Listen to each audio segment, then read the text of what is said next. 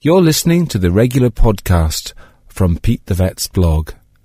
This was first broadcast on East Coast FM. Now then, let us talk to our vet, Pete Weatherburn, and good to see you, Pete. Good morning, Declan. For dropping into us today. Good morning. And it's a familiar theme we're going to talk about today, and that is puppies and puppy farms and buying puppies online and unauthorised places and the welfare of pups and things like that. Yes, there's lots of problems there. People buy pups online and then they belatedly discover that they've bought a puppy from a puppy farmer and that the puppy has poor health and bad behaviour because it hasn't been properly socialised, and then the dog goes on to suffer. And the most common cause of death of young adult male dogs is euthanasia for bad behaviour, and that's often because they've had a bad start in life with poor socialisation.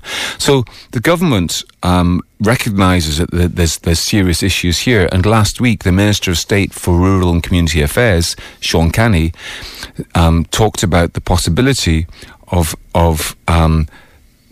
even banning the sale of puppies online.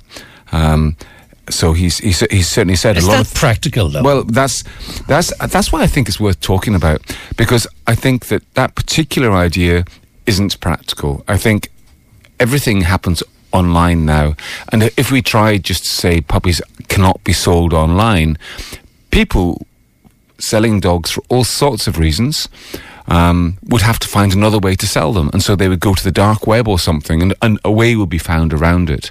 So I think rather than doing new things like that, I think the most important thing that the government could do about animal welfare is to enforce the laws properly that currently exist.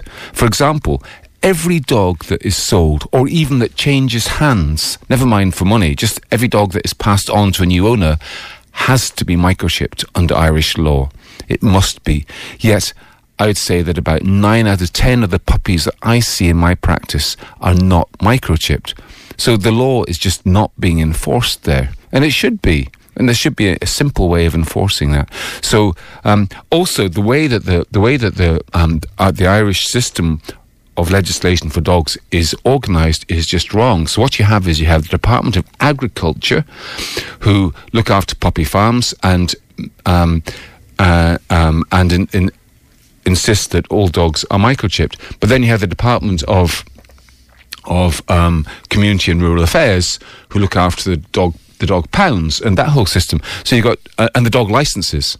So you got one branch, one government department which does dog licenses, and another government department which does microchip database of dogs. So you've got two entirely separate databases of dogs in this country that don't talk to each other. It's totally separate. I mean, that's just silly. So with a problem in the middle. A problem in the middle, yeah. So they clearly should integrate the two systems. So the dog license system is linked to the microchip system. So then all dogs are microchipped, and that's connected to the license, and that should happen. And that would it's just so logical and obvious. But because it's two separate departments, and because there's a lot of people embedded in the system, so the post offices sell the dog licenses, and that's all connected up like that, and, do people have dog licenses?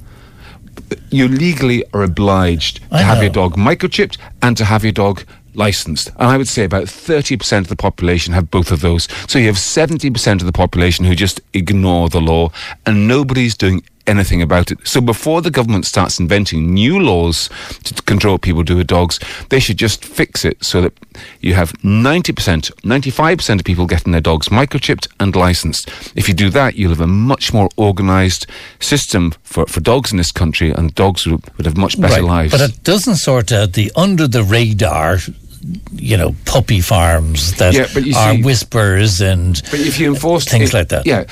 I mean, if you enforced the legislation, then it would do. If you made sure that only dogs that were microchipped could be sold online, that would be something I'd support. Have it so that you could only sell a dog online if you quote its microchip number. Something like that. Some way of integrating microchip with dog sales is what's needed. At the moment, see, the puppy farms in this country, there's a bit of a misnomer here, really. There's two types of puppy farms. They should really be called dog breeding establishments, because that's what they are.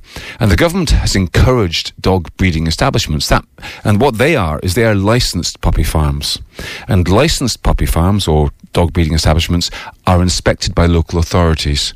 And because they're inspected, they should have standards that are measured and monitored. The real problem is unlicensed puppy farms. In other words, people just setting up breeding dogs in sheds out the back, and nobody's watching what's going on. And those are the real issue. And the black market. I want to ask you one question, though, in the time we have, Pete. The legislation around monkeys. Monkey has been in the news because a monkey was discovered where Gardaí raided a gang for drugs and arms and things, and a monkey was found. What's the story? I know we've got monkeys in Rathrummon and Ireland. Yeah, it's not very well. Yeah, that's the monkey sanctuary. They're monkeys that have been rescued from laboratory-type situations and put loose into the wild on this island, and it's a great place for monkeys to hang out.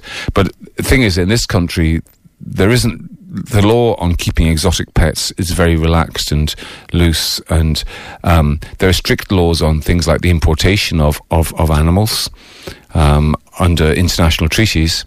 But the law on keeping exotic animals isn't specific.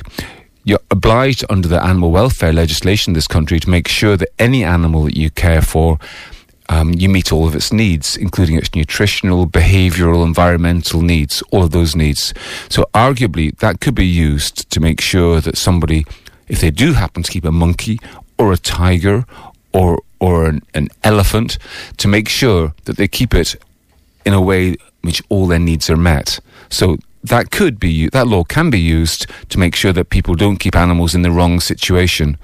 And so I suppose there'd be an argument that you don't actually need specific laws about specific exotic animals, because you can instead of talk about the environment, because if you live in an apartment, there's no point in having an elephant, except in some cases the elephant is in the room. But there's plenty of those around, aren't there, Declan? I'm telling you. All right, thanks, Pete. Thank you, Declan. Good to see you. Pete Weatherburn, and you'll find Pete himself if you are travelling in Bray and you want to go to Old Connor Avenue, is where Pete's vet practice is, and of course he's got a website too, which is petethevet.com.